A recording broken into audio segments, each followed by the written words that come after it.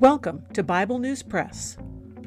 Our goal is to discuss biblical faith beyond cliches and buzzwords, whether such words are religious or political. Sometimes we sit around the table and fellowship. Sometimes we do a little time travel. It is all part of our journey with our Abba Father, who has given us the key to life. We do it with Jesus, and we do it together. Welcome. Hello, I'm Laura. I will be reading 1 Kings chapter 7 from the World English Bible. Solomon was building his own house 13 years, and he finished all his house, for he built the house of the forest of Lebanon.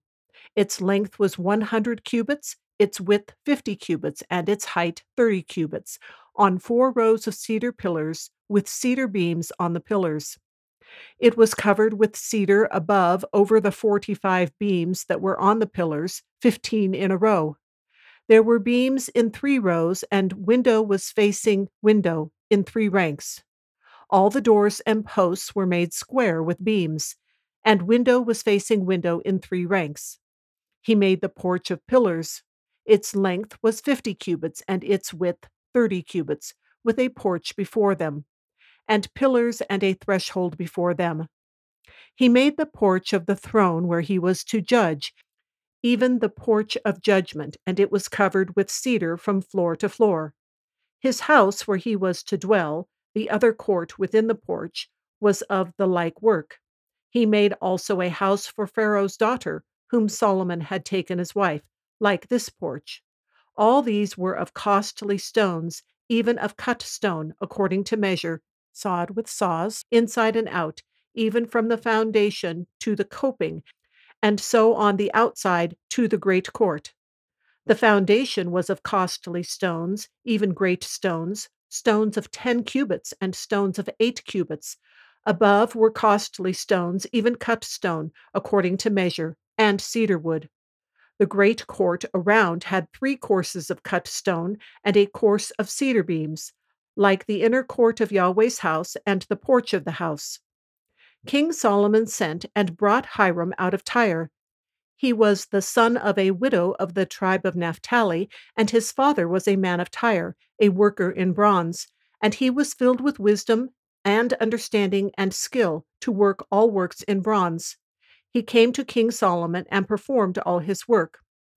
For he fashioned the 2 pillars of bronze, 18 cubits high apiece, and a line of 12 cubits encircled either of them. He made 2 capitals of molten bronze to set on the tops of the pillars. The height of the one capital was 5 cubits, and the height of the other capital was 5 cubits. There were nets of checker work and wreaths of chain work for the capitals which were on the top of the pillars.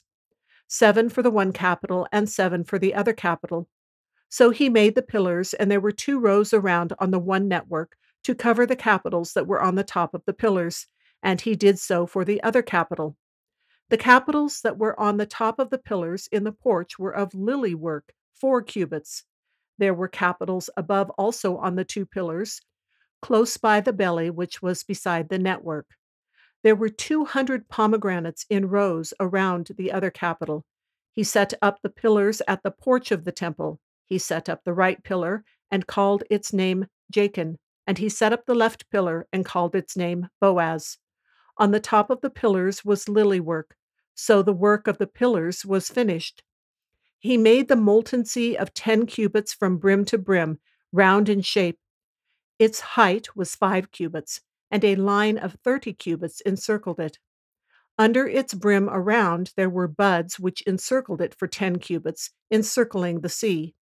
The buds were in 2 rows, cast when it was cast.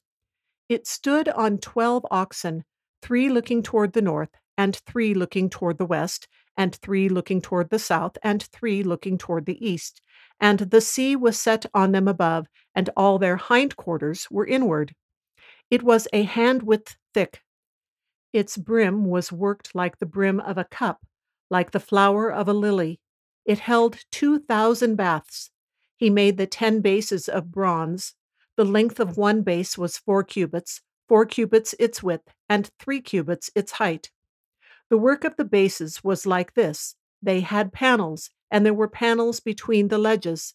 And on the panels that were between the ledges were lions, oxen, and cherubim, and on the ledges there was a pedestal above, and beneath the lions and oxen were wreaths of hanging work. Every base had 4 bronze wheels and axles of bronze, and the 4 feet of it had supports. The supports were cast beneath the basin, with wreaths at the side of each. Its mouth within the capital and above was a cubit. Its mouth was round after the work of a pedestal, a cubit and a half. And also on its mouth were engravings, and their panels were square, not round. The 4 wheels were underneath the panels, and the axles of the wheels were in the base. The height of the wheel was a cubit and a half a cubit. The work of the wheels was like the work of a chariot wheel. Their axles and their rims and their spokes and their naves were all of cast metal. There were 4 supports at the 4 corners of each base. Its supports were of the base itself. In the top of the base there was a round band half a cubit high, and on the top of the base its supports and its panels were the same. On the plates of its supports and on its panels he engraved cherubim, lions, and palm trees, each in its space, with wreaths all around. He made the 10 bases in this way. All of them had 1 casting, 1 measure, and 1 form. He made 10 basins of bronze. 1 basin contained 40 baths, and every basin was 4 cubits, and on every one of the 10 bases 1 basin. He set the bases, 5 on the right side of the house and 5 on the left side of the house. He set the sea on the right side of the house eastward and toward the south. Hiram made the pots, the shovels, and the basins. So Hiram finished doing all the work that he worked for King Solomon in Yahweh's house. The 2 pillars, the 2 bowls of the capitals that were on the top of the pillars, the 2 networks to cover the 2 bowls of the capitals that were on the top of the pillars, the 400 pomegranates for the 2 networks, 2 rows of pomegranates for each network to cover the 2 bowls of the capitals that were on the pillars, the 10 bases, the 10 basins on the bases, the 1 sea, the 12 oxen under the sea, the pots, the shovels, and the basins, even all these vessels, which Hiram made for King Solomon in Yahweh's house, were of burnished bronze. The king cast them in the plain of the Jordan, in the clay ground between Succoth and Zarethan. Solomon left all the vessels unweighed because there were so many of them. The weight of the bronze could not be determined. Solomon made all the vessels that were in Yahweh's house, the golden altar and the table that the showbread was on, of gold, and the lampstands, 5 on the right side and 5 on the left, before the inner sanctuary, of pure gold, and the flowers, the lamps, and the tongs of gold, the cups, the snuffers, the basins, the spoons, and the fire pans of pure gold, and the hinges, both for the doors of the inner house, the most holy place, and for the doors of the house, of the temple, of gold. Thus all the work that King Solomon did in Yahweh's house was finished.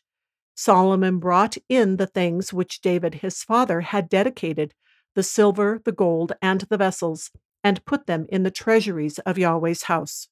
That is the end of chapter 7. So, although it took longer to build Solomon's own house, 13 years versus the 7 years for the temple, we don't get much description of it, and then Pharaoh's daughter's house is mentioned in passing. There were some very large stones used. Remember that 10 cubits is equal to about 17 feet, as we discussed last time. The presentation of things in this section indicate that Solomon continued to work on the implements and furnishings of the temple after he had completed building the temple structure itself and while he was building his house. Verse 13 talks about another Hiram.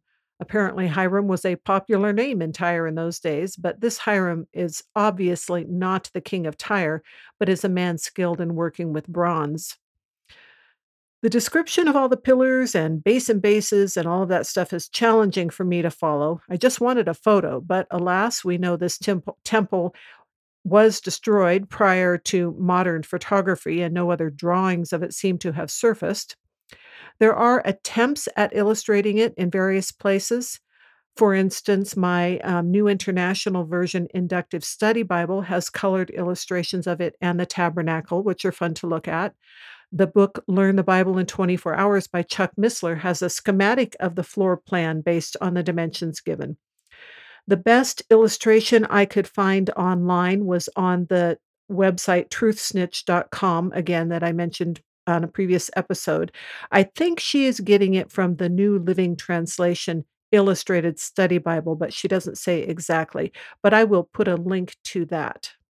I also appreciated the English Standard Version Bible note that she had under the illustration on her website, where the commentators there concede that the description of the temple is not easy to interpret. This is probably why honest attempts at illustration do differ. But what does stand out is its magnificence in way of both scope and detail.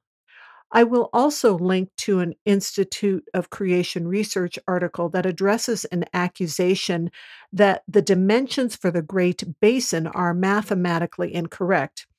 If you just want a summary of that argument, it is this: the basin's diameter is given as 10 cubits, the basin's circumference as 30 cubits based on how it describes the decorations around it. And since circumference is equal to pi times diameter, then a more precise circumference should be 31.4 cubits, or a more precise diameter should be 9.55. However, this assumes the shape of the basin is very strict and doesn't take into account the relatively imprecise description of it being a hand's breadth thick. Also, when it talks about the shape of the lip, it doesn't talk about it as just a very strict bowl shape. So the description seems pretty obviously to be accurate without being engineering precise. It is always good and interesting to remember that in the New Testament, those who are born again are called God's temple. See 1 Corinthians 6:19, 2 Corinthians 6:16, and Ephesians 2 verses 21 through 22. And this line of thought begins with Jesus' statement in Matthew 12:6, where he says something greater than the temple is here, and then in Matthew 27:51, where the veil is torn. Beyond that, there is still the temple in the prophecy in Ezekiel, specifically mentioned in chapters 8 and chapter 40, and also the temple in the heavens in Revelations chapters 7, 11, 14, and 16. That's all for today. Thanks for listening. That is the Bible News Press segment for today, but not the end of our journey.